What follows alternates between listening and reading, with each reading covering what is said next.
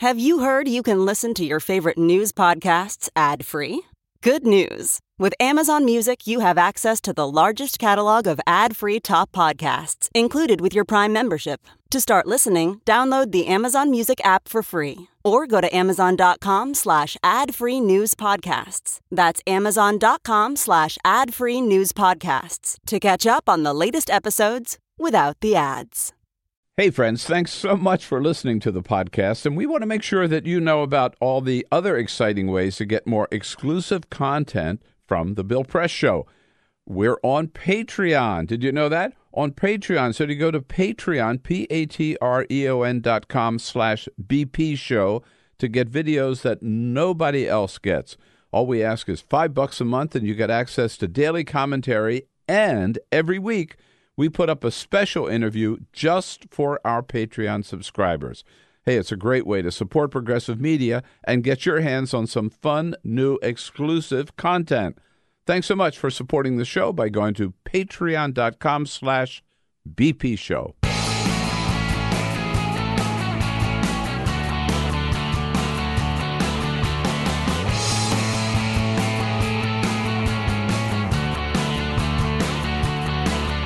Giving you everything you need to fight the Trump administration. This is The Bill Press Show, live at youtube.com/The Bill Press Show.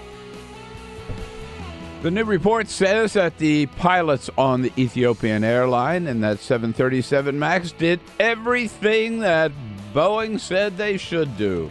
Followed the procedures exactly, and it didn't work. Hey, hello, everybody. What do you say on a Thursday, April 4?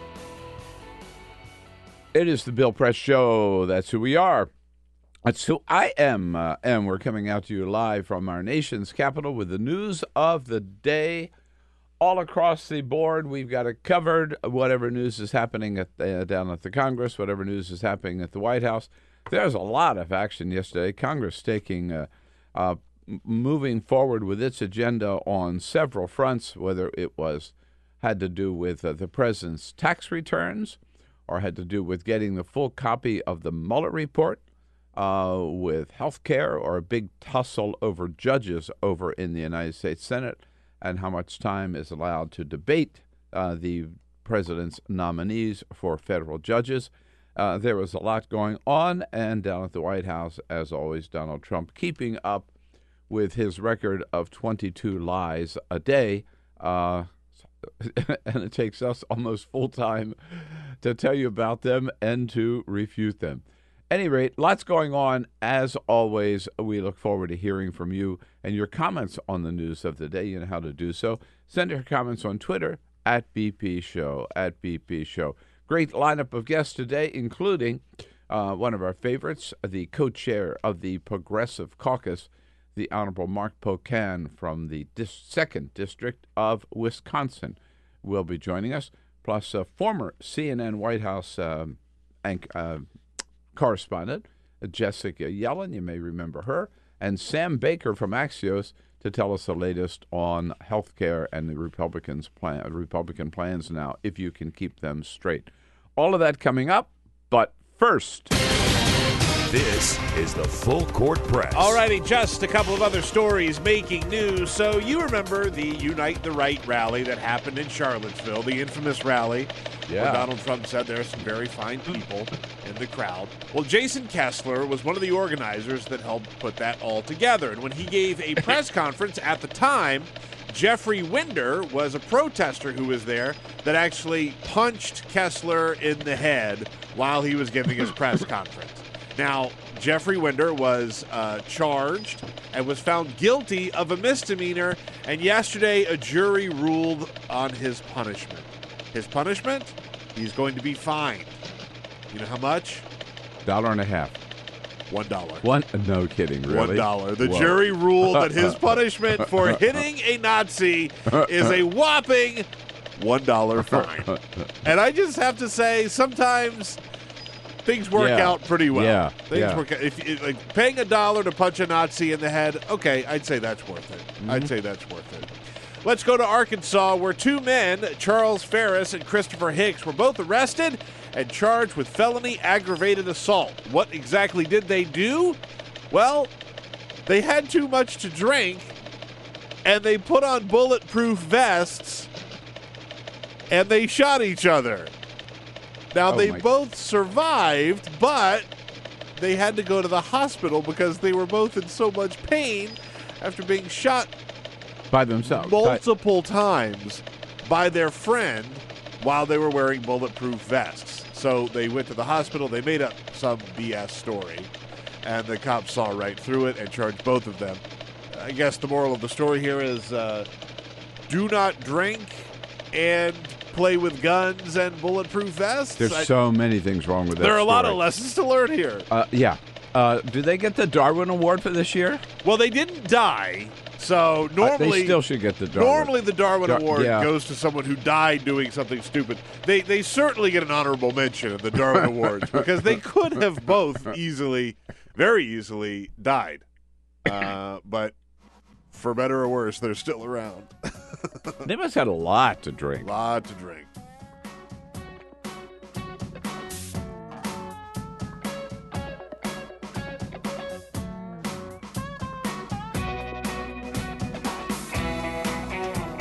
This is the Bill Press Show. Some of Robert Mueller's associates are now saying that Bill Barr did not tell the whole truth about the Mueller report in his 4-page summary. Duh. Did we really expect Bill Barr to tell the whole truth? Why should he? Donald Trump doesn't. What do you say? Hello, everybody. Here we go. Thursday, April 4. It is the Bill Press Show. Coming to you live from Washington, D.C. That's what we do every day for the next 2 hours. We'll do our job of bringing you up to date on the news of the day. Some of it you know. Some of it will be a big surprise to you. Maybe you'll be hearing it for the first time. We'll tell you what's going on. We'll give you our progressive take on the news and your comments and your take on what it all means to you, what you think about it, coming back the other way. So thank you so much for joining us today. Thank you for being with us online on YouTube, youtube.com/The Bill Press Show. Thank you so much for joining us on television, on Free Speech TV, coast to coast. And as we reach out to you in Indiana, statewide, on Indiana, on the radio, on Indiana Talks, and all over Chicago and the great city of Chicago and the great roundabout the communities around Chicago, we join you on WCPT. And by the way, again, congratulations to Lori Lightfoot. I don't remember any race being as one-sided as that one. Well, I was a little surprised because Tony Preckwinkle was a very good candidate as well, head of the Chicago School Board. We sort of had a liking and a preference for Lori Lightfoot because she was kind enough to come in studio here when she was in Washington. But at any rate, she clobbered her opponent, Lori Lightfoot, winning 76-24. Wow. Again, I don't remember any race for any office being that one-sided, that lopsided. So I can't think of one. That's amazing. It is. I think it's a real testament to Lori Lightfoot's campaign, and she ran a campaign. It was a campaign against the machine, against the establishment. It was a real sort of almost not that she's necessarily a supporter of Bernie Sanders, I don't even know, but it was an our revolution kind of campaign. The people rising up against the long-lasting political establishment machine of Chicago. But anyhow, congratulations again to Lori Lightfoot and to the people of Chicago who've got a great new mayor, a great new start, and we expect and looking forward to great things. Good to have you with us today again. A great lineup of guests. Sam Baker from Axios will be here to give us the latest on the health care. As we've talked the last couple of days, it's a changing target, as exactly where the Trump administration Republicans are on health care. Sam will bring us up to date on that. Congressman Mark Pocan, co-chair of the Progressive Caucus, will be along to talk about a lot of the things that happened in Congress yesterday in terms of the president's tax returns, particularly, and the Mueller report. And then Jessica Yellin, who used to cover the White House for CNN, left CNN a couple of years ago, and she is in town to talk about her new book about a young female White House reporter, a book called Savage News. Yes, indeed. We start with a little breaking news. Just broke on MSNBC. BuzzFeed is reporting that Congressman Tim Ryan, a frequent guest on our show and a good friend, will announce he is running for president. He's going to announce in the next couple of days, which surprises me. I know him pretty well. We know him pretty well. I know he was thinking about it. He and I had dinner one night, just the two of us, at Aqua Al Due, right down the street here, to talk about whether or not he should run and how he might go about it. And I introduced Tim Ryan to some wealthy friends of mine in Los Angeles at one point. He and I happened to be out there at the same time, and he was talking to them about the possibility of running. But he hasn't said much about it lately. I sort of thought he had decided there were too many other people in the race. Maybe this was not the time. But according to BuzzFeed, he will announce, but he didn't say exactly when, next couple of days. There you go. What's that, 17? I don't know, 15, 16? And then you still got, also, I was told yesterday by a mutual friend of Terry McAuliffe's, I'm a friend of Terry's, this other friend, who had talked to Terry McAuliffe yesterday morning, and Terry McAuliffe confirmed to him that he was going to, yes, run, for sure. And it was just a matter of a week or so before he gets in. So, Tim Ryan, Joe Biden, Terry McAuliffe, come on in. The water's fine. There you go. Even somebody said that Michael Bloomberg was rethinking his decision not to run. At any rate, with Tim Ryan, the biggest news story of the day, I think, is this one. It is the lead story in the New York Times, and it is stunning. We know what happened, and this is a good reminder. We have not seen the Mueller report. Please remember that. Every time you hear any Republican say, hey, the Mueller report totally exonerated Donald Trump. Anytime you hear Donald Trump say, it's over and I was totally cleared. Robert Mueller gave me a clean bill of health. No collusion, no obstruction, no nothing. It's all over. And Democrats just lied about it. Anytime you hear that, just dismiss it.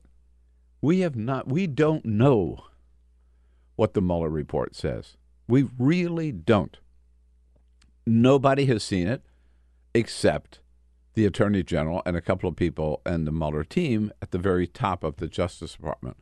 All we have seen is a 4-page a 4-page summary of the Mueller report written by Donald Trump's Attorney General, who, remember, was appointed Attorney General so he would be in a position to do just what he's doing, which is either keep the Mueller report locked up or undermine it or pretend that it says what it doesn't say, and particularly pardon the president from or absolve the president of any charge of obstruction of justice. That was Bill Barr's job, and he has done his job. He has done what Donald Trump could fire him tomorrow, and Bill Barr would have done everything that Donald Trump wanted from him as Attorney General. So in light of that all we've seen is the report. This is why this latest news out of the Mueller camp is extremely important. There are several associates of Robert Mueller who worked with him for the last 2 years on his team who have told the New York Times that Bill Barr, the Attorney General's summary, does not reflect what the Mueller report really says. They say that the report is much more damaging to Donald Trump, that they document cases of collusion. No, they don't come up to that it amounts to a criminal conspiracy, but they document several instances, a lot of proof of that there was collusion. There was collusion. And that there was very sufficient evidence that Donald Trump went to obstruct justice. Just reading from the very first, summing up what I just said, the very first paragraph of the New York Times article, some of Robert Mueller's investigators have told associates that Attorney General William P. Barr failed to adequately portray the findings of their inquiry, and they were more troubling for President Trump than Mr. Barr indicated. So Barr still hasn't released the report. He says now he's editing the report. He's taken out anything he doesn't think should be shown, whether it's grand jury testimony or national security stuff. We don't know what he's taking out and what he's leaving in. We're trusting, and we're going to trust him, Donald Trump's guy, to decide what we can see and what we can't see. No freaking way. That's why the Democrats said yesterday, voted yesterday in the House Judiciary Committee to demand the full report. Let's see the whole damn thing, and it's up to Congress to decide whether there's any part of it that's so sensitive that we, the public, should not see it. Chairman Jerry Nadler yesterday, and by the way, here are his suspicions, and his statement came before this story from the Mueller team broke in the New York Times. We have reason to suspect this administration's motives. The Mueller report probably isn't the, quote, total exoneration, unquote, the president claims it to be. Very, very, very good point, Jerry. So all the more important that we get the that we get the full Mueller report, and again, and all the background information that went into that report. It was they said 400 pages, as I recall, but it was a four-page summary by Bill Barr, and we demand and deserve a lot more than that. Meantime, also in the House yesterday, the Ways and Means Committee sent out a letter from the Chairman Richard Neal from Massachusetts, to the IRS saying, in accordance with the law, we want the last 6 years of Donald Trump's tax returns. As we know, as a candidate, Donald Trump refused to release his tax returns. He said he was under audit, therefore he didn't have to do it. Everybody said at the time that was totally bogus. There's no rule that says if you're under audit, you can't release your tax returns. Yes, you can. He is just the first presidential candidate since George Washington not to do so. By the way, I just threw that in there. I'm not sure whether George Washington did or not. All I know is that every modern presidential candidate, nominee, Republican and Democrat, they've all released their tax returns. And most of the ones who are running in 2020 among Democrats this year have done so or are in the process of doing so. Donald Trump refused to do so, and we know why, because he's got so many damn secrets about so many loans that he owns the Russians or the Germans or whomever. He doesn't want us to see them. At any rate, again, our good friend Dan Kildee from Michigan, who's a member of the Ways and Means Committee, said yesterday, this is within our right and duty to get these returns. Section 6103 of the code is very clear. The chairman of the Ways and Means Committee can request a copy of these returns, and the IRS commissioner is legally bound to provide them. Section 6103 of the tax code, very good for Dan Kildee. The commissioner is bound to release them if the chairman requests it. And Congressman Kildee goes on. And, of course, we expect the IRS to, maybe to follow the law. Well, we expect that the IRS commissioner will follow the law. Wouldn't that be surprising? By the way, it's going to be, if they don't, be interesting to hear whatever excuse they give. Donald Trump yesterday asked about it. He falls back on the same old excuse. Now, we're under audit, despite what people said, and we're working that out. As I'm always under audit, it seems, but I've been under audit for many years because the numbers are big, and I guess when you have a name, you're audited. But until such time as I'm not under audit, I would not be inclined to do that. Oh, God, they're picking on me again just because I'm Donald Trump and I'm famous. Gosh, I wish I could. I wish I could. I would love to, but I just can't do it. Yes, you can. Yes, you can. I believe even Donald Trump's financial advisors have pointed out that, no, the law does not say if you're under audit, you can't release your returns. He could. He doesn't want to, and he probably won't unless he's forced to, but the IRS commissioner is compelled under the law to do so, and we'll see. We'll see where that goes. The most important point is that the fight over Donald Trump's tax returns is on, baby. It is on, and it started yesterday in the Ways and Means Committee. And meanwhile, on another issue, Republicans are still trying to figure out where the hell they are on the issue of health care. Again, we're going to be talking more about this with Sam Baker from Axios in our next half hour.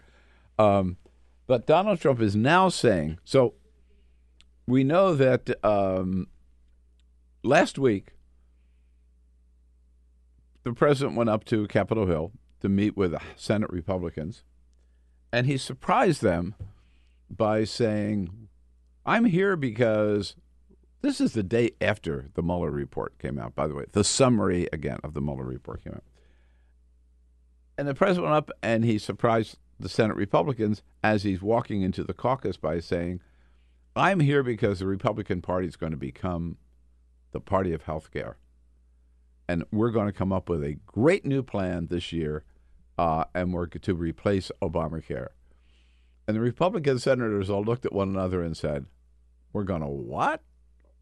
Who decided to do this? Came as a complete surprise. Even Mitch McConnell said, well, I look forward to what the president's going to put on the table. Mitch McConnell had no idea. He said that publicly. And then privately, he called the president and said, I'm paraphrasing here, you're out of your freaking mind. We don't have a plan. There's no way we could get a plan together this year. And, Mr. President, we're not going to do it. He said this. We are not going to do it before the 2020 election. I made it clear to him we were not going to be doing that in the Senate. He did say, as he later tweeted, he accepted that. Yeah. Well, that's straight from the horse's mouth. Straight from the horse's mouth. Again. So Donald Trump immediately came out and said, I never said I wanted a plan this year. Yes, he did. And you just heard Mitch McConnell say, I told the president we're not going to do it. So now they have backed up, and their new position is, okay, we're going to do it after the 2020 election. Okay, so get a grip on what's going on. They're in the court right now, the Trump administration and Donald Trump, they're in the court right now saying we want to junk all of Obamacare, all of it. That's they were asking the judge to do, and they'll go to the Supreme Court. If the judge, whichever way the judge rules, it'll end up at the Supreme Court. That's the position of the Trump administration. Dump all of Obamacare and do it now. And then they're saying, but trust us, you're going to be out of luck, up a creek without a paddle for about a year and a half.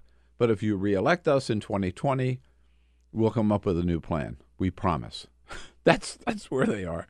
And Trump is now saying, I never said we were going to do it right away. Let's go back to, thanks to Think Progress. They went back and they identified 68 times that Donald Trump promised he's going to repeal Obamacare and replace it with something new day one of his presidency. Let me just read a couple of them. Here it is, Milford, New Hampshire, February the 2nd, 2016. Everybody in here, many of you know me. From day one, I've been talking about we're going to repeal and replace Obamacare. From day one, we're going to do it. If you remember, so important, from day one, I'm saying repeal and replace Obamacare. Asheville, North Carolina, September 12, 2016. On my first day in office, I'm going to ask Congress to send me a bill to immediately repeal and replace Obamacare. The next day, in Clive, Ohio, also on my first day, I will ask Congress to send me a bill to immediately repeal and replace disastrous Obamacare. And now he's saying, I never said that. How can he just lie like that? I never said that. What I'm saying now is trust us. Give us a Republican Senate. Put the House back in the Republicans. Reelect me. Give us another chance. And after the elections in 2020, we'll come up with a new plan to replace Obamacare, which we've already killed in the courts. Only a fool would accept that or vote for that. Unfortunately, there are a couple of fools still out there, I'm afraid. But that's the latest on the health care front. Again, more with that with Sam Baker coming up in the next half hour. A little news on the 2020 front on several. First of all, interesting, we now have another one, Beto O'Rourke, reporting his financial haul in the first quarter. In the first 18 days of his campaign, he reports that he raised a good, healthy $9.4 million.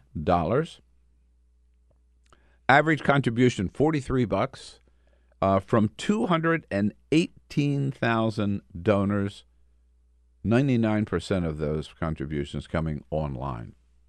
That's pretty good. It's half of what Bernie Sanders raised, but still for Beto O'Rourke. And he got in after Bernie, but it shows he's got a good, healthy, grassroots donor base that's going to make him a serious presidential candidate. You know, our friend... that makes him a serious presidential candidate. Our friend Alex Seitzwald was talking about some of these numbers, and he was saying, like, these are all good and healthy numbers, and they shouldn't be looked at as anything less than that, but they are down from the last presidential cycle. Now, it's kind of like comparing a shoe and a shoelace. It's completely different, right? And I think these are very impressive numbers considering that you have 15 different candidates. So far, a lot of people have reported. I mean, by comparison, when you put these Beto O'Rourke numbers against, say, Pete Buttigieg, it really shows that Pete Buttigieg can raise some damn money. So Buttigieg was $7 million. Beto 9.4, Kamala 12, Bernie 18. By the way, you know what Barack Obama was in the first quarter? What? 25 million. Wow. Wow, man. So, you got to look at that too, right? Yeah. So you're right, though. There are more candidates here. Then it was basically Barack and Hillary, right? Right. And but he knocked everybody's socks off with that. So we've been waiting to hear. Still haven't heard from Elizabeth Warren. Still haven't heard from Kirsten Gillibrand or Cory Booker or Amy Klobuchar. Amy Klobuchar, right? Some of the others. We did hear from Andrew Yang, which was like 1.7 million. Tulsi Gabbard hasn't weighed in yet either. I haven't seen the Tulsi numbers yet, Bill. I'm sorry. No, $1.50. I haven't seen them. Other news, Bernie's going to have another town hall. This is interesting. Bernie's going to have a town hall on April 15 up in Bethlehem, Pennsylvania, on Fox News. Yeah, CNN's been dominating and has had a monopoly on the town halls lately. Fox wants to get in the game. It's going to be Brett Baer and Martha McCallum, April 15, up in Bethlehem, Pennsylvania. And by the way, reminding us that yesterday we learned the second presidential debate among Democrats. First one's going to be held down in Miami in June. The second one will be held July 30, July 31 in Detroit, among all the Democratic candidates who meet that the criteria put forth by the DNC. By the way, I saw a lot of people getting very upset at Bernie Sanders going on Fox News. Ridiculous. Which I think is ridiculous. Yeah. I think the Democratic National Committee was smart to not have any debates on Fox News. But if you're a Democratic candidate running for president, why in the world wouldn't you go if it's into enemy territory to try and make your case. If it's a town hall Yeah. for an hour, and by the way, this is not Sean Hannity, right. Or Laura Ingraham. Brett Baer and Martha McCallum are respected anchors. They'll ask some tough questions, but hey, that's what it's all about. Anybody should be wary of going on Fox News, and if Bernie thinks he's going to walk in there and get the same type of town hall that he would get on CNN, he's wrong. But, like you said, it's not Tucker Carlson or Sean Hannity.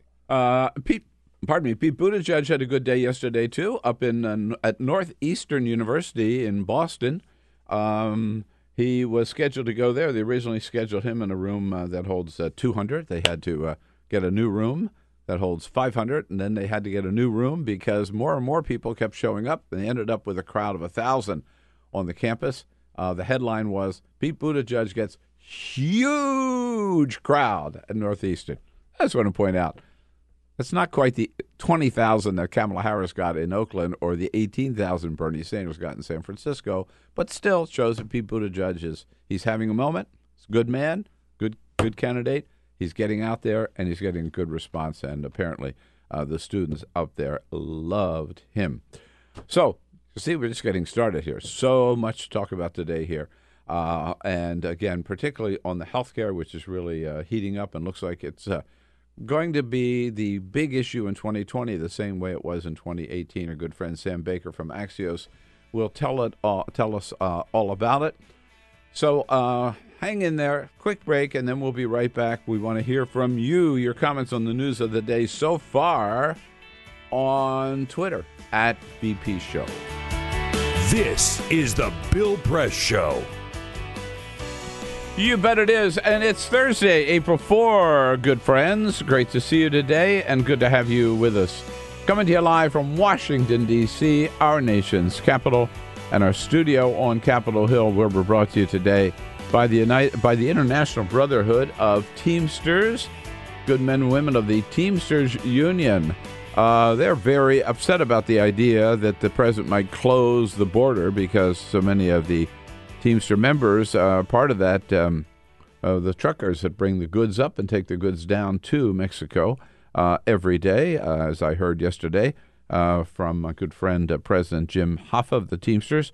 Check out their website for more on that issue at teamster.org. We welcome to the studio here for the next half hour from Axios, healthcare editor and some other stuff as well, our good friend Sam Baker. Sam, it's good to see you. Thanks for having me. Thanks for coming in. Still live in the neighborhood, right? I do. All right. Nice there easy you walk. go. It's Yeah. a nice day. A friend and neighbor. We've been stirring things up for a little bit here. We want to check in with our viewers and listeners before we move forward. Peter? Yes, indeed. Lots of comments where we are on Twitter at BP Show. At BP Show. You can always find us there on any topic at any time. We played the clip from Mitch McConnell on healthcare where he said he told Donald Trump not to do this. You said it came straight from the horse's mouth. Walker Ogden says, straight from the horse's mouth? I think you got the wrong end of the horse, guys. Yeah. Oh, yes. Yes, fair point. On the tax returns, Phil points out it's worth noting that the only Democratic candidates who have released their tax returns in full are Gillibrand, Inslee, and Klobuchar. Sanders says that he will. Harris has a history of releasing only a limited tax history, and the others are theoretically forthcoming. So those are the ones that we know right now. What's that? Gillibrand, Inslee, and Klobuchar have all released their tax returns. The rest say that they're being prepared for release or Okay. not releasing all of them. Well, thank you. Good information. Yeah, just putting that out there. Also on Donald Trump's taxes, Jim says, since I assume you get a letter from the IRS when they audit your taxes, Congress should request Trump's audit letters from the IRS. That's another good point. That's another very good point. Yeah. And we had a poll up yesterday. Do you think Trump will close the U.S.-Mexico border? That poll is now closed, so we have some very, very, very scientific results, Bill. 26% of you say yes. He will do it. That he will do it, yes. Do you think Trump will close the U.S.-Mexico border? 26% say yes. 69% say no. And 5% of you say you are undecided. You know, so the big threat is what people see it, but that he's never going to actually carry through with it. Yeah, well, that's what they said about his threat to shut down the government, too. Yeah. Yep. Yeah, exactly. If you have a comment on any of those topics or anything else, of course, you can always find us on Twitter at BP Show. And now, Sam, they seem to be taking, like economic advisor Larry Kudlow says, well, who's been advising the president against doing this, now says, well, now we're looking at different things that we might be able to do, like maybe we can keep the truck lanes open. But here he is yesterday. One area we've explored is to try to keep the freight lanes open, the truck lanes. And I've talked to various officials in DHS and others who are more knowledgeable than I, and that is possible. Yeah, maybe not so much. But there's so much. There are people that go back and forth to work every day, right, in these border states. Yep. Both north and south, totally legally for jobs. The people who go to school legally family. Cross the borders, right? Visit their family back and forth. I mean, it's not just letting the trucks through. Anyhow, it's a crazy idea. What is the official position of the Trump administration as of today, April 4? Early in the morning in Washington, D.C., on the Obamacare? It is Kill it all? Yes. Repair it? Fix it? Replace it? What is it? It is kill it all. That is the position they've taken in court, and that is as far as they've gotten. Any other position is totally theoretical, doesn't exist yet, may or may not ever exist. All they have said so far is they believe the courts should throw out the whole law.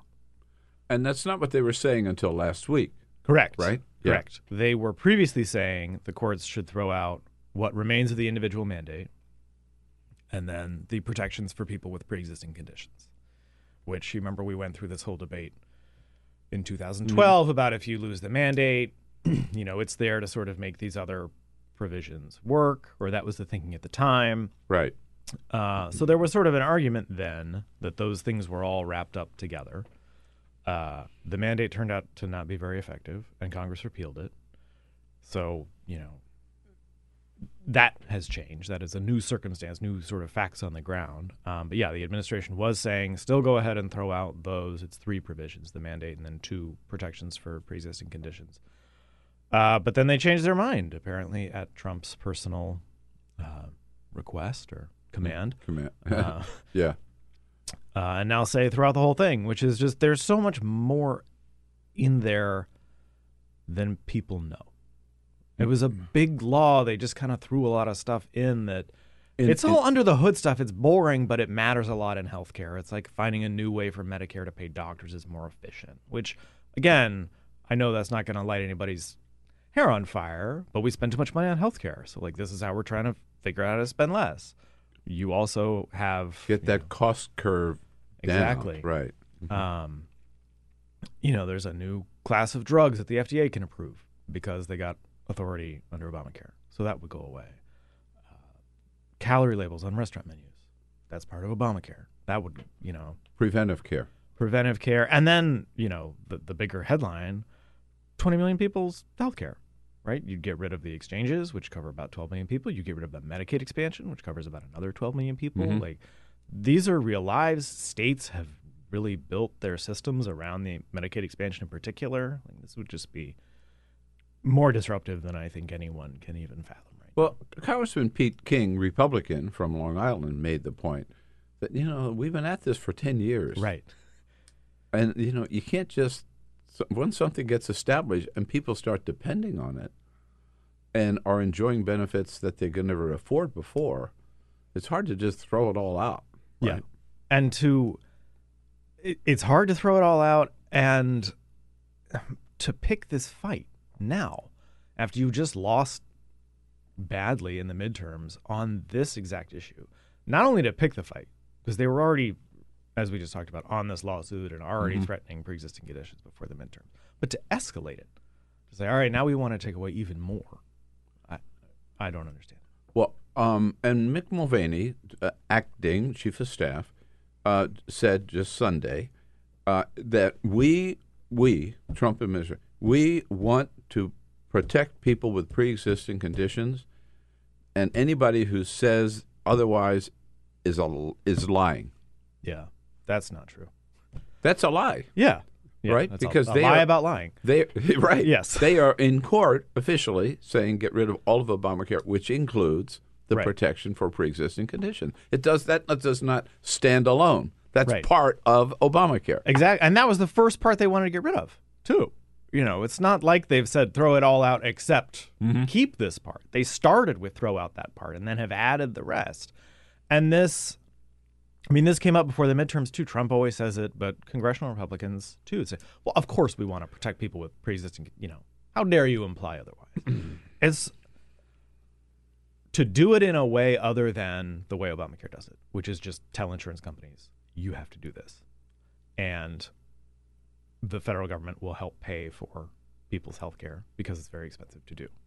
It's a pretty simple solution. It's a pretty blunt instrument, right? You have to do it. We understand it's expensive. We'll help. If you don't do it that way, they keep saying, well, we'll just come up with another way of doing it. Right. Romney had one. It wouldn't actually cover everyone. If you don't reinstate some other parts of the law, your new mandate doesn't work as well. There are still holes in it. They don't have to cover, for example, the drugs that someone with a pre-existing condition needs, which means the coverage is sort of useless. So this sort of incredibly top line, like, of course we want to do that. Well, all right, how? Because there's never been Republicans have never coalesced around any policy, but none of the ones they've even thrown out there have ever been as comprehensive or, as sort of airtight as what's in Obamacare. Right. As what they want to get rid of. Okay, so now you've got this in-court official position, kill Obamacare, all of it. And at the same time, President is saying, we're going to be the party of health care, but we're not, and we're going to replace Obamacare with something, but not until after the 2020 election. Right. So we're supposed to trust them from killing Obamacare, assuming the judge rules that way, right? In the interim, there'll be nothing. Right. And then in 2020, they're going to come up with a plan which in the last 10 years they haven't come up with yet. Right. Right? Right. And a couple things. One, Trump's argument is, well, there's no point doing it now because Democrats have the House. Democrats didn't have the House when they tried repeal and replace last time. It was 50 times. It was Trump, right? If you think he uniquely is a solution, you had him. You had a Republican Senate. And you had a Republican House. Yeah. And they couldn't get it done. Yeah. Yeah. And the other, this is all just sort of, there's been a lot of reporting. We at Axios have reported this out. The New York Times has reported pieces of it out. Every news story that gets written about this, you add some new names to the list of administration officials and Republicans who don't understand what Trump is doing. So this sort of pun it toward after the election, I think, is sort of to appease McConnell and Barr and the Health and Human Services Secretary, who've all said we don't want to do this. But the timing is not up to Trump, and it's not up to McConnell. It's up to the courts. You will need a plan if they say you need a plan, and you will need a plan when they say you need a plan. And so can you go until after the election? Maybe. Depends on how quickly the Fifth Circuit Court of Appeals rules and how quickly you get up to the Supreme Court. But there are no guarantees of that. And it's not like a legislative thing where it's your priority, and so you just sort of decide when you want to do it. This is on its own timeline. It's its own animal that they have to respond to, not drive. Right. It's just the idea that overnight they'd be able to come up with a replacement plan, right, when they haven't so it right. I think it just defies credibility, right? Right. And what's going to change? And look, it could happen that Democrats lose the House in 2020, but having picked up 40 seats, it would really be a kind of a wild swing for them suddenly to lose 40 seats, right? Right. Especially because they can campaign on the exact same issue of pre-existing conditions that won them those 40 seats. It's, we're just doing the midterms again, but with a presidential race too. Right. And with some Senate races thrown in, right? Yes, which yes. were with a map more favorable to Democrats than Yes. the last time around. Correct. Right. Good point. Right. Yeah. And it was interesting. I mentioned some of these earlier that our good friends over at Think Progress yesterday went back where the president now saying, I never said we were going to do this sooner. I mean, as a candidate, he pledged, Think Progress identifies 68 times where day one. Yeah. And they tried. Day one. Yeah. Repeal Obamacare. Yeah. Right? Yeah. In fact, Trump did, as well as they also identified a couple of times Mike Pence. This was September 20, less than 2 months before the election down in Williamsburg. Mike Pence said on his first day in office, quote, he is going to repeal every single Obama executive order. He is going to repeal Obamacare. Yeah. Day one. Of his second term. Yeah, that's right. Think Progress found another great one. It's a guy who's on trial for Medicare fraud down in Florida. You mean Rick Scott? I was going to say, is it the senator? A more recent Medicare fraud. I and see. A current trial. But some of the individual statutes that he's accused of violating are part of the Affordable Care Act. So now his lawyers have gone into court and said, DOJ, the Justice Department, cannot come in here and try to enforce a statute that they're in another court saying is unenforceable. So mistrial, please. Like, DOJ will probably be able to get around that because, you know, the whole government's still administering Obamacare. But still, it's just like this at DOJ, this clearly came from the top down. There are no career lawyers on signing their names on any of these briefs. And that's why this matters. You know, that this has been such a politicized process is like DOJ has really good lawyers, some of the best in the country. They think through things like, oh, right, we incorporated a bunch of Medicare fraud statutes in the Affordable Care Act. Right. So maybe we shouldn't strike those down and make Medicare fraud legal. Now, meanwhile, on the other side, on the other front, from the very, very beginning, I believe even President Obama acknowledged that Obamacare was not perfect. Yes. And there were ways to fix it. And over time, it would be improved and strengthened and maybe expanded or whatever. And Democrats in the House have legislation in several cases, I'm not sure all the details, of improving Obamacare. Yeah. I guess we can assume with the Democrats in control that they can get there through the House, right? I think that's a safe assumption, yes. Yeah. In the Senate? And then stop there. Stop there. Yeah. I mean, some of these, there's a lot in this package. Some of it is fixing problems or glitches, you know, this goes up to here and then another thing doesn't start until a little bit later. And so people fall into that trap. Unintended, you know, the things that when they were writing Obamacare, they were Are there any big out. fixes in it that? Well, the biggest piece of it is not a fix. It's an expansion to make the subsidies that help people pay for their premiums to let more people access them. They now cut off at a certain income level, and they want to expand that so that more people would be able to buy coverage this way. So that obviously would not succeed in the Senate. But you could see some of the smaller things, littler fixes getting rolled into a spending bill or one of these sort of self-imposed deadline crises that they always do a lot of horse trading around. Right. If they allowed a vote in the Senate, I mean, I could see there might be enough votes just to, again, improve some parts of Obamacare. While it's at least there, right, for the next, even if it's only for the next 2 years. But I would not anticipate McConnell bringing that to the floor. Right. I was interested in. We were in an article that you wrote about something else that's going on in Big Pharma, where you call it Uber for pills, or at least your headline writer did. That's me. Yeah, yes. That's you. Yeah. Okay. What is this? You can just hop in a car and get your drugs, or what? Well, sort of. It's this. The New York Times did this really good investigation or quasi-investigation in these new websites that are selling like Viagra, and there's a low libido treatment. They also sell blood pressure medicine, but it's not the, you know, shady overseas bunch of typos at websites that have always been advertising those drugs. These are American startups. They're tech companies that what you do is you go online and say, I want Viagra. You fill out a little questionnaire about your medical status.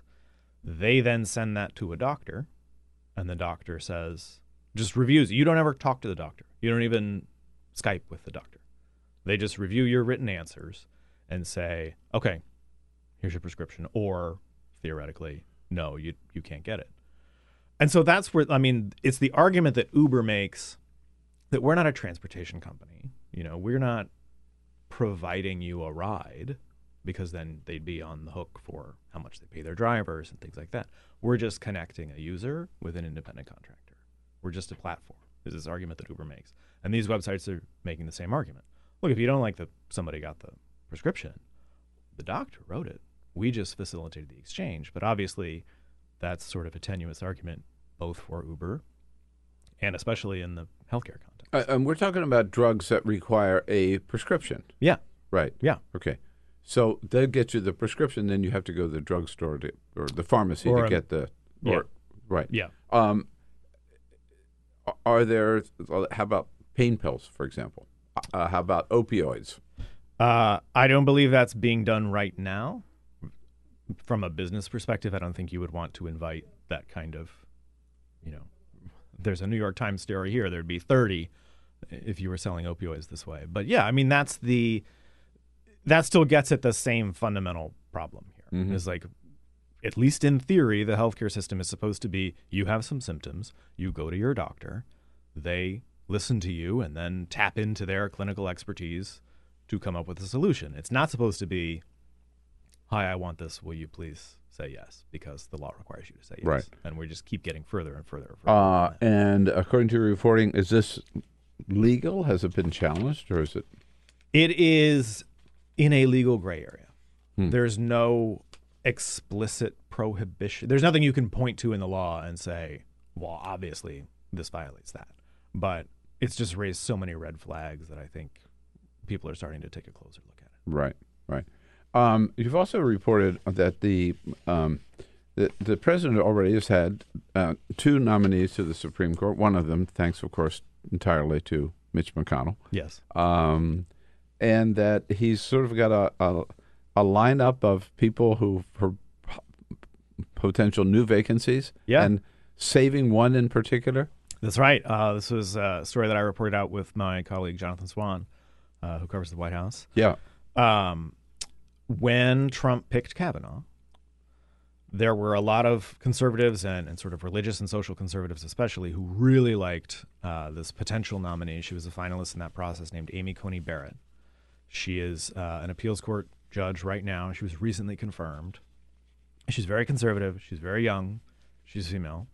And her confirmation hearing for the appeals court position sort of had a quasi-viral moment where Dianne Feinstein got into it with Judge Barrett about her faith, her Catholic faith. She's very Catholic. It's very important to her. Mm-hmm. She's written a lot about it, and she has written a lot about Roe v. Wade. And so she sort of touched off a mini culture war that a lot of people on the right sort of relish and that Trump really relishes. But so she was a finalist last time, and he has told people close to him, I'm saving her for Ginsburg. He's that confident that he'll be able to replace Ruth Bader Ginsburg. He likes the idea of replacing a woman with a woman. And so that's the plan. And one of the champions of women's rights, perhaps with a woman who would be just the opposite. Yeah, it would be sort of similar to when Thurgood Marshall was replaced with Clarence Thomas. It's like, yes, it is important to continue to add diversity to the bench, and you are sort of checking that box. But the idea that this is a similar justice would... Yeah. Well, on the other hand, it's not unusual. I'm sure every White House has a list of potential Supreme Court nominees, and have already started some of the vetting just in case, right? Because you never know. You have a short list, but I think the explicit... Yeah, right. Yeah. Targeting. This is... I'm saving her for over there, and so you may not even get that chance, as opposed to I think what a lot of administrations would narrow it down to some finalists, pick one, and presume that if there's another opening, they go back to that well of finalists and maybe also add to that short list. Right. As opposed to just, I already know who I'm going to pick. In doing my scanning before the show this morning and looking at all these sites, and I couldn't even tell you where I saw this morning, that reportedly during the Kavanaugh hearings, when it looked like that could go down, Trump has mused to somebody that he might, if Kavanaugh didn't make it or dropped out or whatever, that Trump was saying he might appoint Merrick Garland. What? Oh, Yeah. I missed that. Yeah, check it out. There were a lot of people. I was talking about Merrick Garland, that he's not such a bad guy after all. Maybe I'll just put him up because the Democrats wanted him, and that's one I'm sure I could get confirmed. Which would sure he could have. Yeah. Yeah. I'm sure he could. Sure. I think everyone around him who actually pays attention to this process is probably much happier with Kavanaugh than they would be with Garland. I think so, too. Anyhow, you heard it here first. All right. Now, if I could only find out where... Well, there were people who wanted him to pull Kavanaugh when things were looking bad and put Barrett in. Okay. And that's who he's saving. Right. God, we didn't even get to the expansion of the Supreme Court. Packing the court. You got to come back so we can talk about that next time. Anytime. All right, good. Sam, it's always good to see you. You too. Thanks for coming in. You follow Sam, of course, at Axios, axios.com.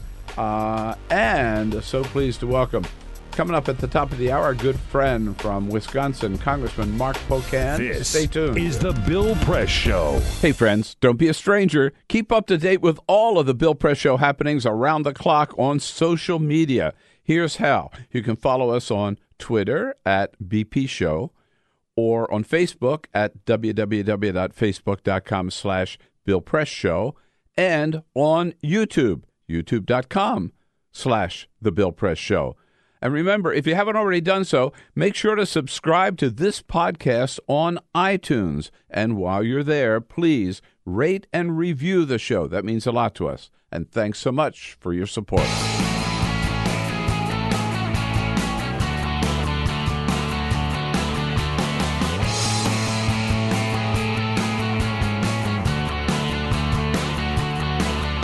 Giving you everything you need to fight the Trump administration. This is The Bill Press Show. Live at youtube.com/The Bill Press Show.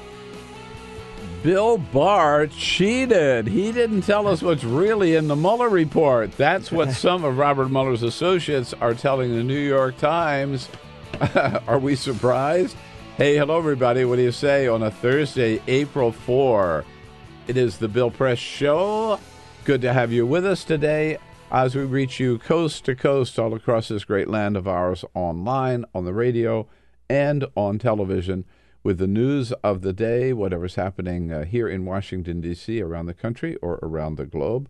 We'll bring you up to date on the latest. And in Washington here, both ends of Pennsylvania Avenue, what's happening down at the White House, where Donald Trump says, no, I still can't release my tax returns because I'm being audited. The constant audit.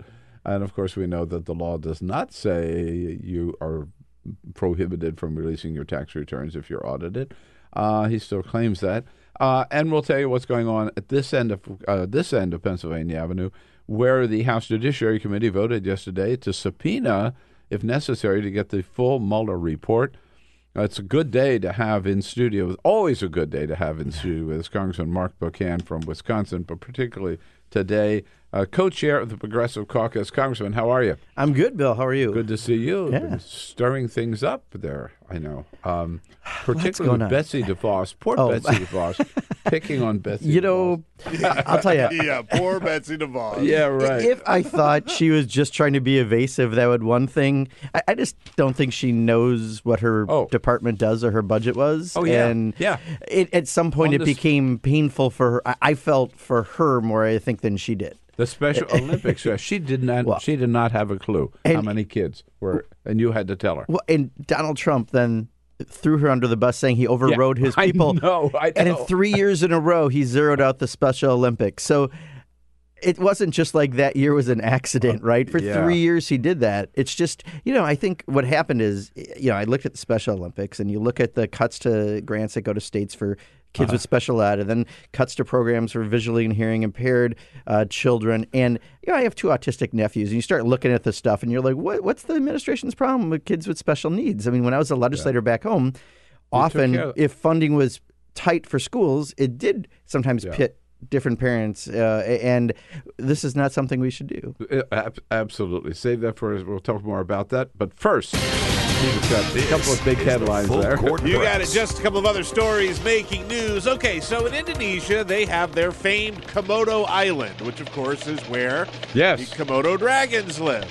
Well, they are shutting it down to all visitors in January of 2020 for the entire year. You want to know why? Because the Komodo, they want to give them a chance to, reproduce, have some time off. Or that's not totally wrong, but here's the thing that blows my mind. They are shutting it down because people are going to Komodo Island and stealing the world's largest lizards. They are deadly, dangerous lizards, and people are stealing them. In fact, there was a recent arrest of 9 men who stole 41 Komodo dragons. And when you do that, of course, you can sell them abroad at about $35,000 per lizard.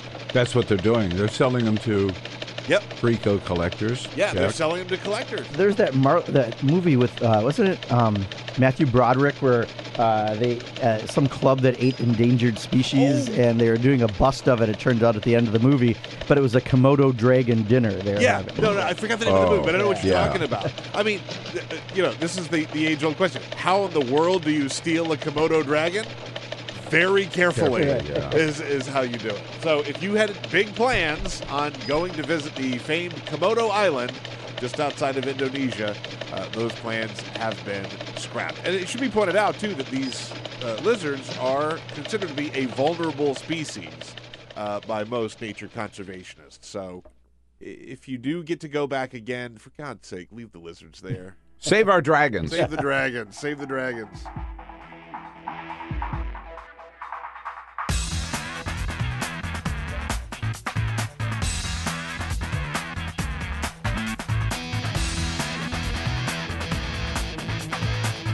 This is the Bill Press Show.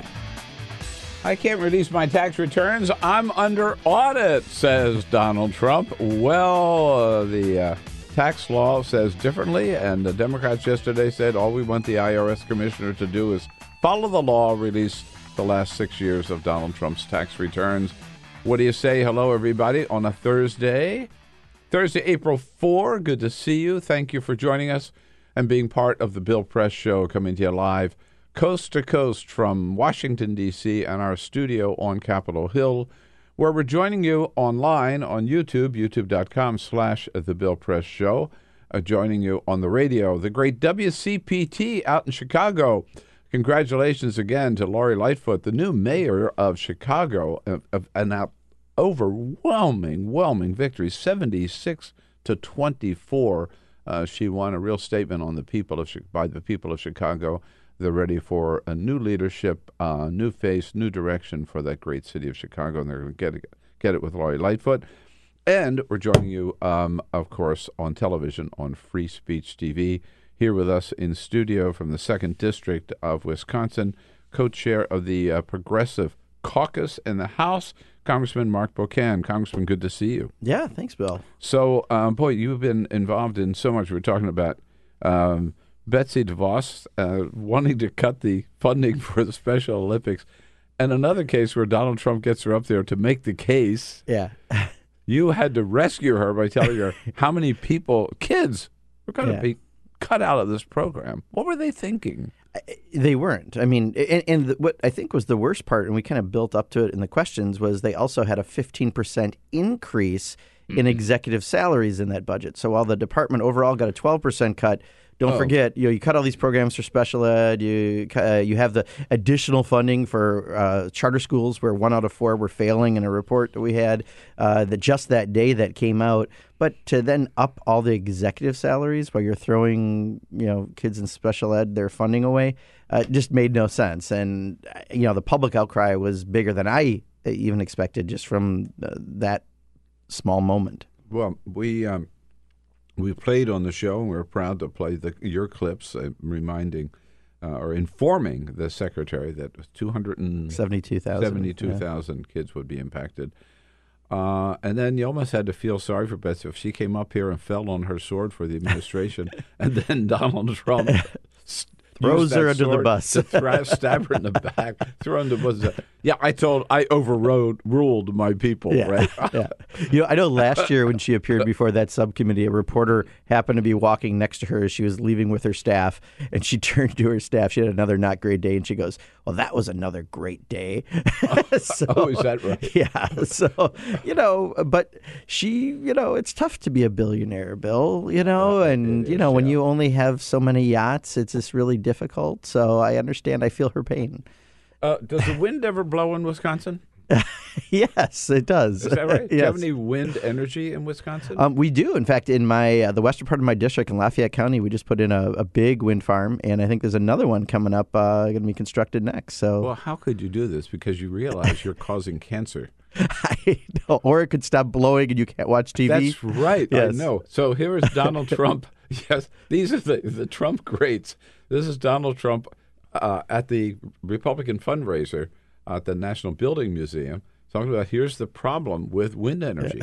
Hillary wanted to put up wind. If you have a windmill anywhere near your house, congratulations. Your house just went down 75% in value. And they say the noise causes cancer. You told me that one, okay? The thing makes it so. And of course, it's like a graveyard for birds.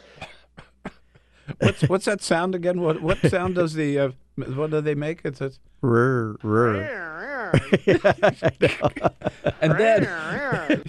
and then he also pointed out, as you mentioned, that sometimes the wind doesn't blow. Right. So therefore, blackout. Right. Yeah, right. You can't watch TV. No, nothing.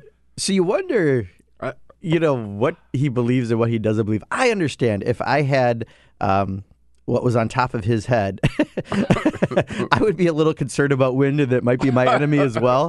But it is just ridiculous. We've seen him a couple of times. Where right. Where the wind picks up that rug. And, right. It's a bad look. It is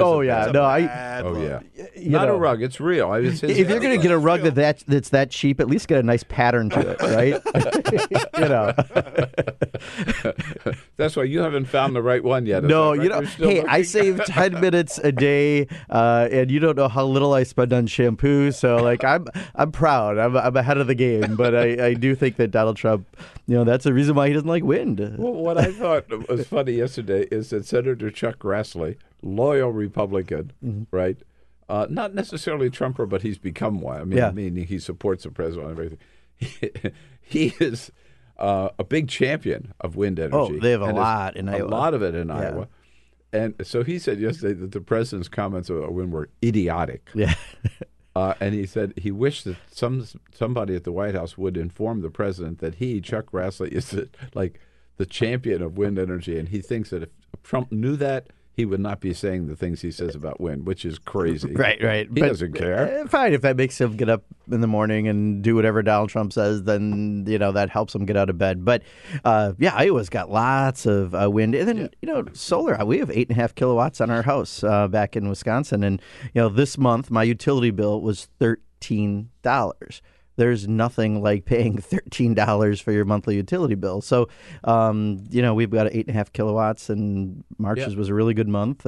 But those are things that when you do that, someone locally has to put that on your roof. And someone, we used to build the windmill blades in Wisconsin. When I left the legislature, we had some tax credits. Scott Walker got rid of them and killed the industry.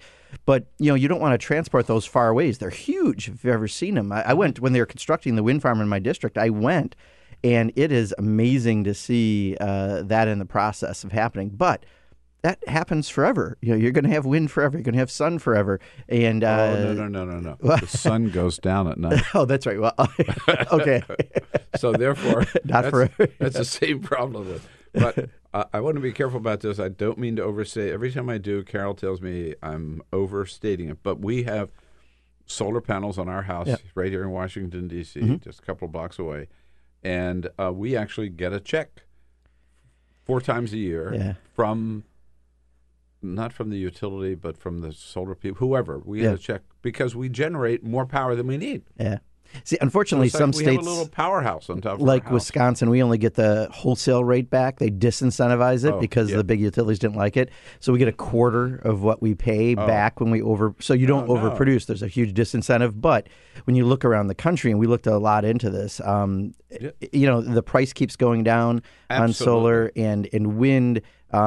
Iowa, when you drive through, and that's in my area, I drive through a lot to help candidates, in every other November. There's so much, and so much power comes from there, and it comes into Wisconsin and other places that it's just a really efficient way of doing energy. Are we going to ever see the full Mueller report? I think we'll see a good chunk of it because there's probably going to be a fight over the redaction. That's my guess, right? Right now, Jerry Nadler did the right thing by getting the subpoenas ready, but also being responsible enough to say, fine, I'll give you the less than 2 weeks you said you need to do this properly. But they better not come back with a whole bunch of redactions. I had a fight recently with ICE, and there were 83 arrests in Wisconsin in September. I did a Freedom of Information Act request because they weren't giving me any information as a member of Congress who sits on the Appropriations Committee, which was, I thought, kind of crazy. And it took me 138 days. I finally had to go and humiliate them. I was handing out flyers outside of ICE that said missing, and it was my FOIA request asking people to post it by the water fountains and coffee machines. Finally got the information. 297 of the 400 pages were redacted. So if we get something like that, clearly that's not getting the Mueller report, and that's not going to pass the public test of getting the Mueller report. Right.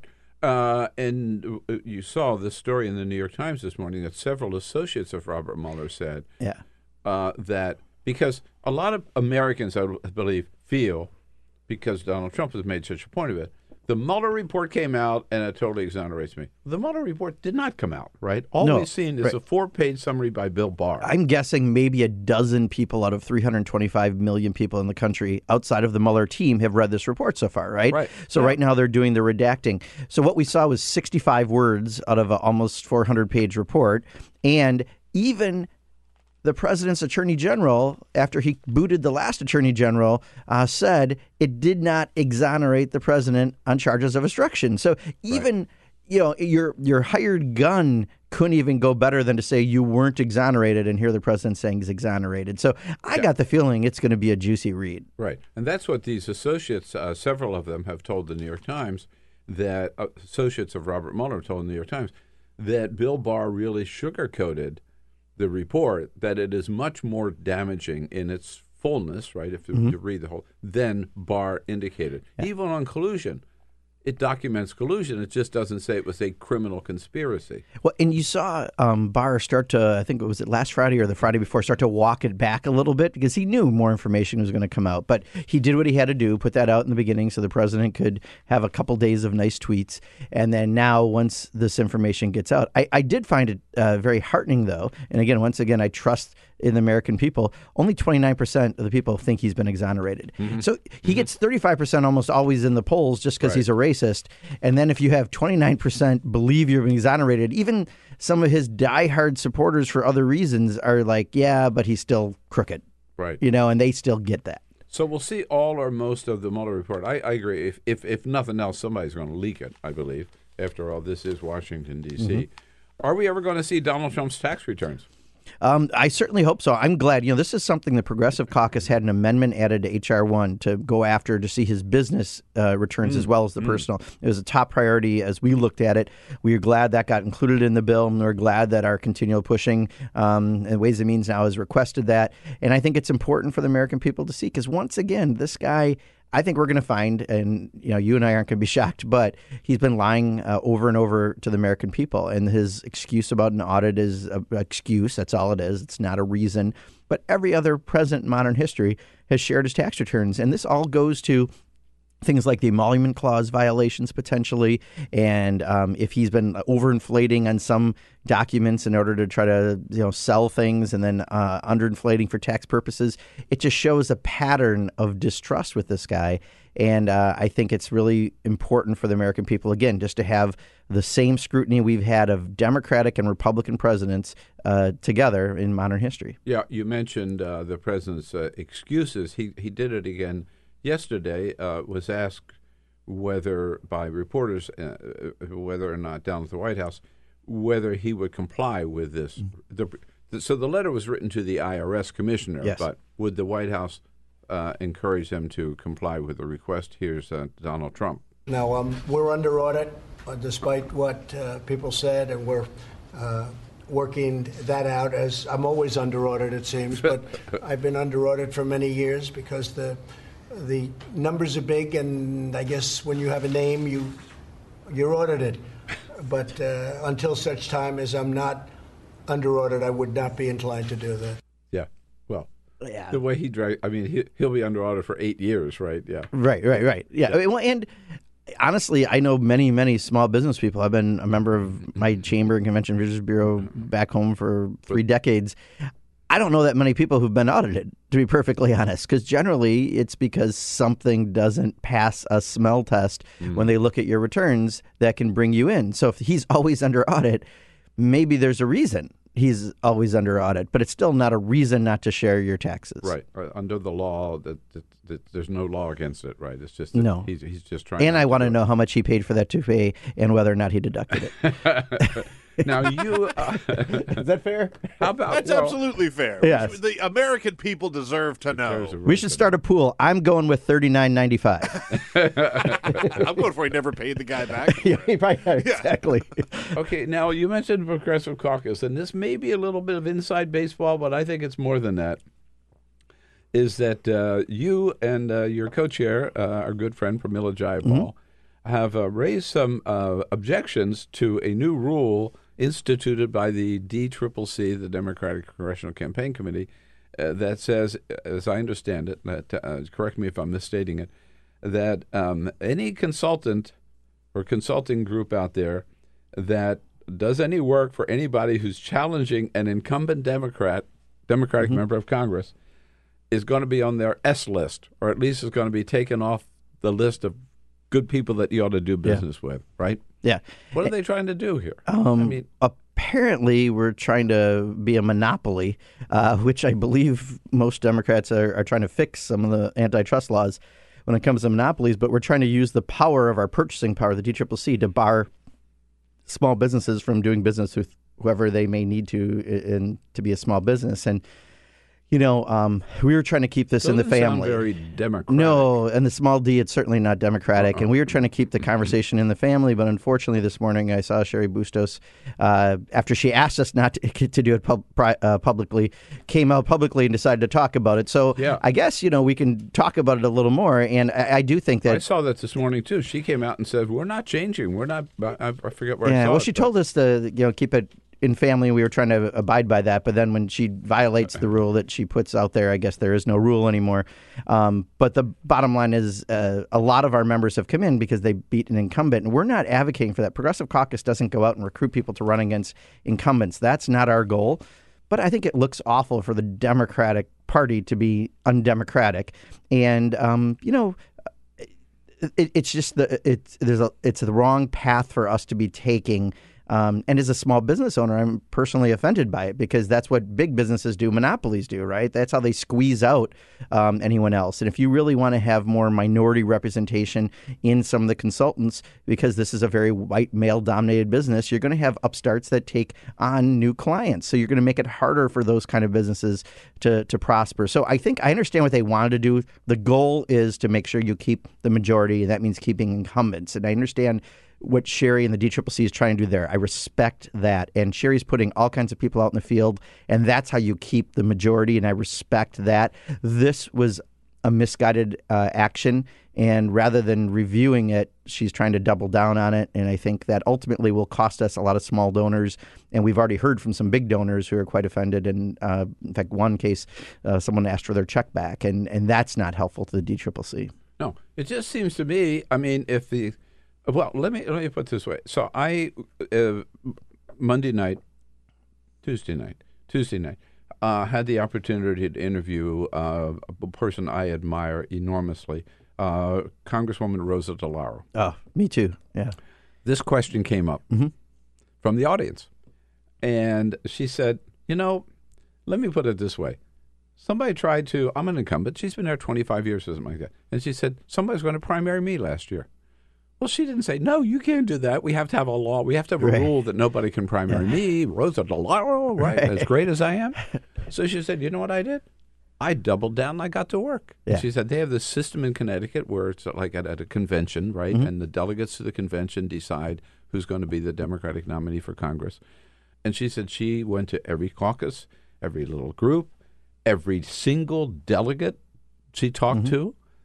And when it came down for the vote, the guy that was going to primary her had one vote, his. Yeah.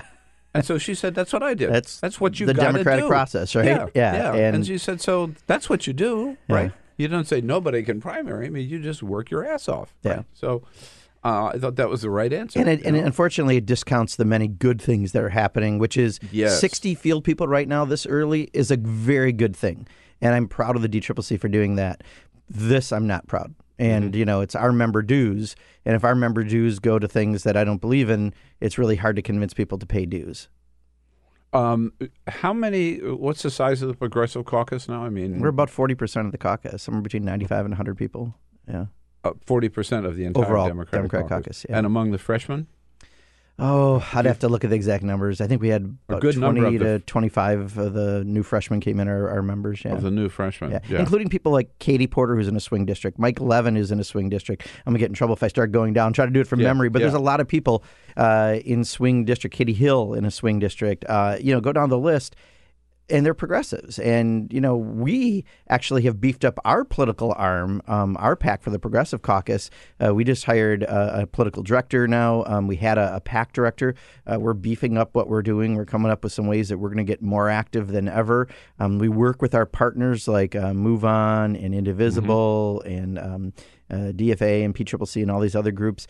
And I think what's going to turn out of all this is more time from progressives are going to go towards our efforts, perhaps rather than the DCCC's. But you help recruit progressives to run. Absolutely. Do you help recruit progressives to run against less progressive incumbents?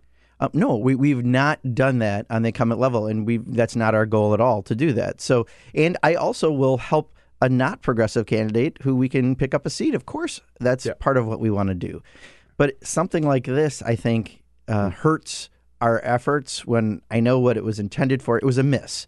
And I think sometimes when you miss, it's okay to say, I made a mistake. And I don't think right now the DCCC is willing to do that. Who should progressives be supporting in 2020 for President of the United States, and who is the Progressive Caucus supporting? Yeah, so Progressive Caucus doesn't have a support mechanism for any of the candidates. Okay. Who does Mark Pocan support? So Pramila and I, let me say this first, my little caveat is we've decided to try to stay out of it for right now because we want to influence all the candidates to take up progressive issues, right? So that's important.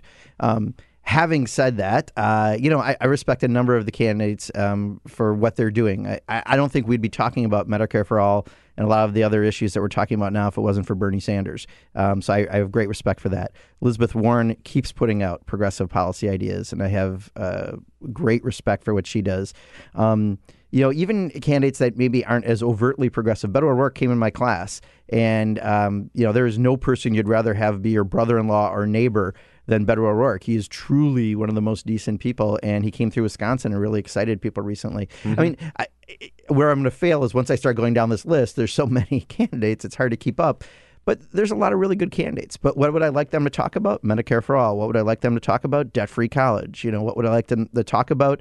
A good investment in our infrastructure and supporting, lifting people's wages. And I think those are the kind of issues that we're trying to put out there and make all of the candidates talk about. Do you fear that as a result of that, the party might move too far left? We hear that all the time, right? No, that's and you're from the Midwest. Yeah, so if I was a K Street lobbyist, for a pharmaceutical company, I would definitely want that narrative out there, right? Because there are a lot of people in this town who make a lot of money off of trying to keep everything dead center, right down that yellow line in the road, right where all the dead skunks lie. That's where they want us to do our politics. But reality is, Bernie Sanders and Donald Trump had the same message in one way in the last election. Donald Trump, I think, said it a little better when he said drain the swamp. Bernie Sanders mentioned how the system was rigged against you, and so has Elizabeth Warren. But I think that really caught on because people don't like how things are operating in Washington, and they've only gotten worse under Donald Trump. So I think that issue surpasses anything else. And I would argue the center of the country politically is on issues like Medicare for All, where in a Reuters poll recently, 72% of the people, including 52% of Republicans, supported that. Our issues are the mainstream issues. Look at the support for the Green New Deal. Look at the support for the debt-free college proposals or raising the minimum wage and go down the list. Those are the dead center issues of the American people. And yet, again, the special interests here in Washington want to say, oh, no, those are the fringe lefty issues. What people really care about is another tax break for the pharmaceutical companies. No, that's actually the problem that people hate more than anything is how the special interests operate. Well, it's interesting that you mentioned, because I was going to ask you, when people say that, usually, the parties, the problem is they're going to move so far to the left, they're going to lose the heartland, the belt, that we need.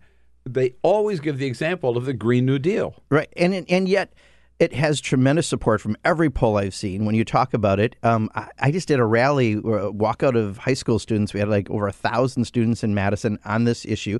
It inspires people who aren't your traditional voters, and again, those issues we know are at the center of where people are in the country. But it's, again, the special interests who want to, who talk to the pundits, who I'll put that in their ear, who are trying to make sure those things don't happen because they don't want to change their business practices to a more sustainable way. And I think we just have to fight back. Bernie Sanders won Wisconsin when he ran last time, right? I mean, the heartland is ready for these types of messages. I see it. Tammy Baldwin won Wisconsin by 11 points, and she is one of the most progressive U.S. senators. So, again, I think those are great arguments from people who make money off of representing special interests here in the Beltway and who want to spin things their way. Okay, so now let's really get down to the skinny here. Milwaukee Democratic National Convention.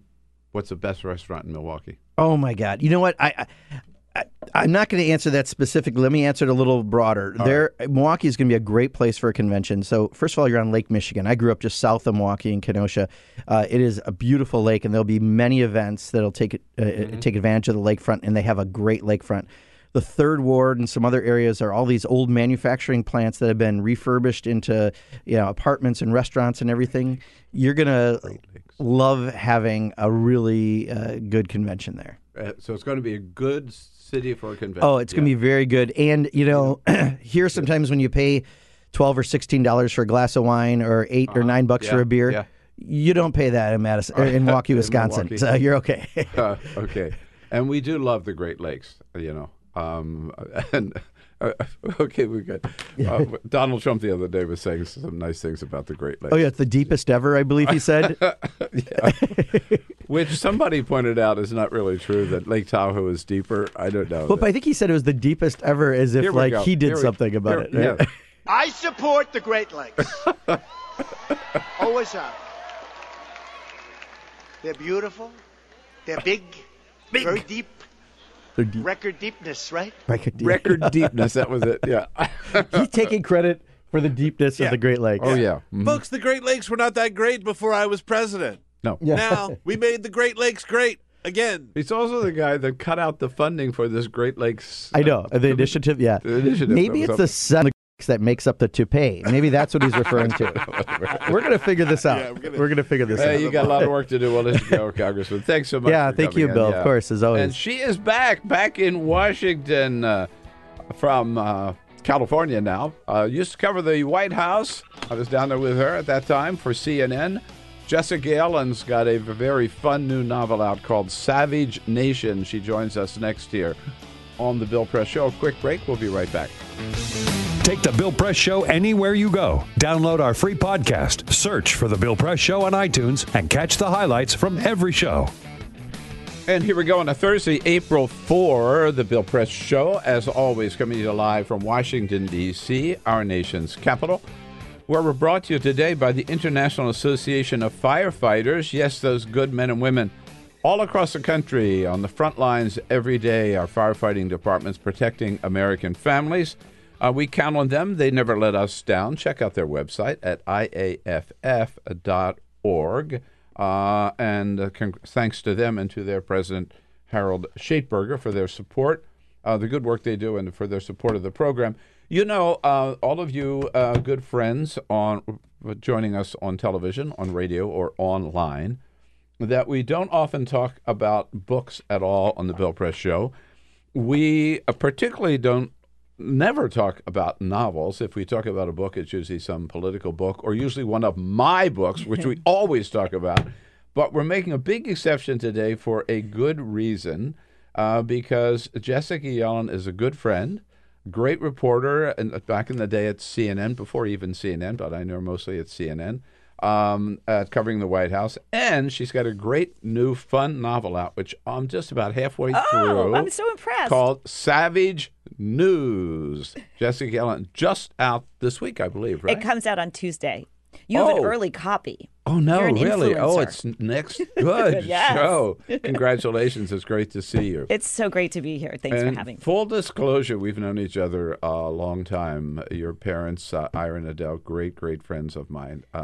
You know, I don't know whether you remember, when I was doing television in Los Angeles, I took a leave of absence. I was thinking of running for the United States Senate. And I ended up not running, but I left my job on television. I announced on Channel 7 that I was leaving to run for the U.S. Senate. I left the studio and I went to your house. Is that true? Yes. Oh, my gosh. Directly to your house. And your parents had a great big I do remember. fundraising party for me at your house that night. So they had TVs up. Everybody watched my last commentary. Then I showed up a half an hour later. That was your first. I love it. Isn't that, we go They way were back. Always passionate about politics. They were. That's how I got into it. Yeah, absolutely. I had no choice, really. Things have changed since you were covering the White House. So the novel is about a young female reporter who comes to Washington for another network, not named CNN. Unnamed. And is sent to the White House, assigned to the White House, with, of course, some challenges to keep the job at the White House. How much of the novel is autobiographical? The novel is really based on my experiences and the experiences of my friends and stories I heard about in the news business. So there's no one-to-one, but they're kind of amalgams, composites. I mean, my first goal was to write a fun book. So it you has. Did that. Good. I mean, I like to say it has a reality TV star. It has a missing first lady. It has sex, palace intrigue, and it's not a Trump administration tell-all. What makes it different? What makes it different from that is it's also about a driven young reporter who really wants to make a difference and comes up against some challenges. Spoiler alert: sexism. Yeah. And also is operating in a world in which journalism and journalists aren't always respected or believed. Yeah. And has to deal with those challenges. But there are so many things that ring true to me in the book, and I'm sure will ring true to all of you, and particularly those of us in the news business, right? And particularly those of us in television. Well, what's been so funny... The ratings-driven side of it, right? Yeah. Among other things. And the backbiting... And some of the stories in the book that I wrote, I got feedback from readers and editors and saying, "Oh, you got to take that out. That's not plausible." And I'd tell my reporter friends, and they're like, "It happened to me today. What do you mean it's not plausible?"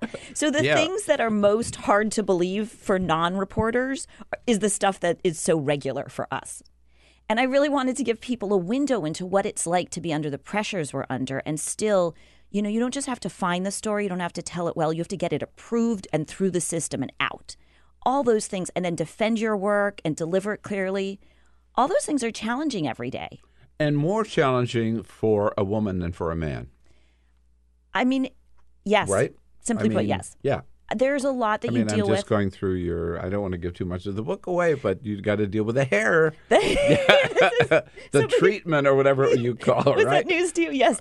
So everybody thinks there's Me Too stuff and all that, but the piece of this job that's about the appearance is very intense.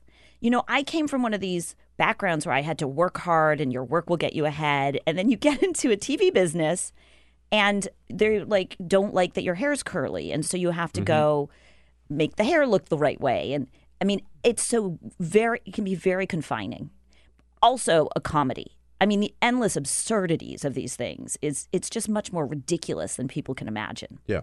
challenging and time consuming too. That the amount of time you have to spend, right? I love that you noticed that. I mean, we would wake up an hour and a half or 2 hours earlier to go to the studio to get your hair and makeup and your fake eyelashes put on before you go over to the White House to start your day of reading, reporting, and all of that. Because you have to have like the face done. No, I still see it every day. If I'm in, not that I'm on the air every day now, but as much as I am, every time in the makeup room, right, I go in and out in 2 minutes at the most, right? We're on lockdown. You are right? in lockdown, right? Half the face is done, moving on to the eyes and lips. Yeah, it's intense. The whole thing. The White House has, and also the clothing, the dress. I mean, people are much more critical and much more demanding about how you have to look. Then again, for a guy, it's easy. Put on a suit and tie, and you're there, right? 100%. I mean, one of the funniest things is in TV news. I always wore black and gray and white. Just simple. But you go into TV news, and everything has to be jewel tones and bright colors. And so when I left TV news, I went through my closet. Everybody who left told me just do the purge. There's like the secret code among ex-TV reporters. You can purge the colors, honey. Time to do it. It was so liberating. We had a guest in, Peter, it was Laura Barron Lopez. Yeah. Politico, right? Yeah, from Politico. Was in just a couple of days ago, and she had a really very colorful outfit on, right? And I said something about, I love that color. And she said, I've started doing more TV. And she has to wear it. And she said, everybody said, if you're doing TV, you have to have 100%. These bright colors. And she said, I like wearing black. I always wore black. And everybody said, no, you can't wear black anymore. No black, no prints, no stripes. And it's very hard to find plain colors. It's a shopping challenge. I mean, I'll get into that another time with you, Bill. Okay. All right. So I still go to the White House when they have briefings. Let me just put the White House, I'm sure you know, even from being back in Los Angeles, the White House has changed a lot from the time you covered it. What do you hear from your friends that are there now? And what do you see? So there are a couple of things. One is I just have so much respect for everybody who's doing the work every day because it's exhausting. I mean, there's the piece of this where we've never been more clearly shown in our lifetimes the value of a free press in our democracy. I mean, there is a reason it is the one private business explicitly protected by our Constitution because it is there to ensure we have an informed electorate. And the people in this town are doing their job. They are living up to that right now. The journalists who are practicing every day. I think they're under attack. Yeah. And they're up against a real challenge. And, thank goodness we have, independent news sources, independent outside voices who can really affirm that these attacks are not legitimate. But the insight I'd add to what most people see when they're reading the paper or watching on TV is that all of those attacks do take a toll on you personally as the reporter in the room. I've been the reporter in the room asking the tough question, and you act tough, and you go out on camera and you deliver your report. But when you're being inundated on Twitter and by a White House and by these powerful forces, it feels icky. Over time that gets exhausting, and they're also working like crazy because I know you have your day, and then you think you filed your story, and then Trump tweets at 8 p.m. and you start again. So it's just like the city feels like everybody's very, very, very tired. Right. And, it's almost, look, we were there, I forget exactly when you started, but I started covering the White House in addition to doing this show under the Obama years, right? So it was Robert Gibbs and then Jay Carney and then Josh Earnest, right? Yeah. And there were some tense moments, right? And as you know, we never got answers to all the questions we wanted, so you had to push, and that was part of the process, right? It was a back and forth. But it was not open warfare. Today, when the very few times, and we've had 2 briefings so far this year, right? And it's April 4th. Is that it? 2. Remarkable. 2. But the briefings, there are so fewer briefings, they basically got done away with briefings. They always start later. Gibbs was never on time, but not an hour and a half later or something. So they just keep you waiting. And they last maybe 15 minutes, 20 minutes at the most, and it's all open warfare, all hostility, right? I would even say and that's it's what kabuki Donald Trump theater. wants, right? It's not a briefing. It's not a briefing. Good point. It's WWE. You know, this administration has decided that it needs an opponent, and when they're not in a race against a political opponent, the press is their opponent. And you know, as much as Trump says that he doesn't trust or like the media, he's clearly obsessed with it. Seems to watch all day long and buy everything. And the unfortunate thing is, I think sometimes it's very hard not to know how to not take the bait, because the media ends up being the sparring partner now. Mm-hmm. And one of the questions that needs to be explored going forward is, what's a way to exit that dynamic? How do you cover this administration without giving him the fuel he wants? I think, you know, does every tweet need to be covered? I'm in the camp that they don't. I think that there's a real need to differentiate between the mountains and the molehills a little bit better. You know, I couldn't agree more. And I admit, you know, just because I feel I have to, right? If you look at my phone right now, there are 3 or 4 tweets from Donald Trump, right? Well, you look. But I just ignore most of them because he repeats himself all the time. I can't tell you how many times suddenly I'll say, oh, he said that before. It's a rerun. Yeah. Seen that. Yeah. And also, not everything is worthy of our outrage all the time, because I'm worried that we'll start getting outrage fatigue, and the American public won't be available to engage when it's really necessary. And so it's important that the media is mindful of that and pay attention to being a little bit more discerning about when to drum up people's emotions. Right. And one impact of one of the more serious impacts, I think, of Donald Trump's relentless attacks on the media is there are too many people who believe him, right? I mean, look at the real danger that some people have had covering his rallies, right? Still covering events today, right? And I think this is something that we need to talk about heading into the next election, which is a lot of reporters are actually worried for their physical safety coming into the election. And there's a real fear that there can be serious violence. With good concern, they're worried, right? I know. And I don't know what you do about that. I mean, I have friends who go to the rallies with physical security guards now.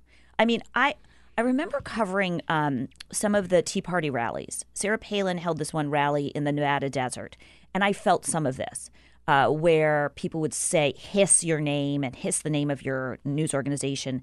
And there is a whole, you know, lamestream media, and then turn and point at you, and everyone's shaking. Yeah. And it feels very scary. You're just sort of surrounded. But you act like, okay, nothing's going to happen because I got a camera. Who's going to do something? Mm-hmm. Today it's different. I don't know what you do. You have to cover the rallies. But how do people stay safe? I should say what some of the networks have done, and in print outfits too, is hire security to go with their guards. But they're not with you all the time, you know. Also, you know, show up in a coffee shop and somebody could come after you. I know. It's crazy. We're talking about this in America today. Oh. Jessica Yellin with us. Here's the book. It has got Tuesday. You can pre-order, of course, even if it's not yet in your bookstore. It's called Savage News, a novel by former CNN chief voice correspondent. Yeah, I must say, Jessica, when you I didn't see you at CNN, I kept waiting for you to pop up. I wasn't sure where you're going to pop up next. What are you doing now? So I do. And how can people find you, follow you? And amazing. You haven't gone away, right? So no, I am doing a newscast on social media. So you can follow me at Jessica Yellin, my name, on Instagram. And what I do, I call it news, not noise. And I differentiate between the mountains and the molehills. I kind of go through the day and I say, this is do it every day? I do it every day.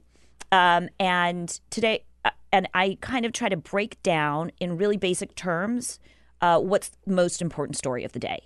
Try to make it smart and succinct and not panic you is my main goal.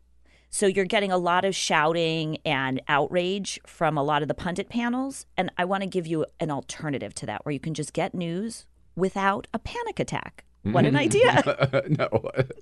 And how refreshing. And actually people want it. What would you think, what time of day do you do it? You haven't done yours yet for today, right? I do it in the late afternoon. Late afternoon, okay. From what you know, what do you think would be your big story, or what was either yesterday, or what do you think the big one would be for today? Right now, I think it's the Barr story and this drama with the Mueller report. Yeah, right, which we've been talking about this morning here too. Yeah, That's big time. It's big time. I also think this is a perfect example of noise. Like, we don't have it. Wait for the report. There's this rush to judgment on every side and the endless need to dissect what's out there. It's not out there. For an entire week, we've been talking about what the Mueller report says. We don't. You're right. I started the show this morning by reminding people we haven't seen the damn Mueller report, right? So you'll be good on this. Can I ask you this? I think the equivalent would be if Ken Starr had handed the Starr report to Janet Reno, and Janet Reno put out a statement saying there is no evidence of a crime related to the Whitewater land deal, period. Mm-hmm. That doesn't describe the whole Starr report. Hardly. But it would have been true. Yes. So it's possible we're in the comparable situation. Just wait, and we'll see what the details reveal. Mm-hmm. Yeah. Do you think that's a fair analogy? Absolutely a fair analogy. And I think that, so these people who worked for Robert Mueller are saying, hey, wait a minute, Bill Barr, in his 4-page summary of a 400-page report, didn't give the full story. You know there's stuff in there about collusion. Maybe not criminal, but there was definitely collusion. And you know there was definitely obstruction. Well, attempts at obstruction. There was something they investigated for 22 months, right? And they were able to obtain search warrants under very high I mean, there's something to be learned in that report. I would also, and we don't know. Let's just reserve judgment.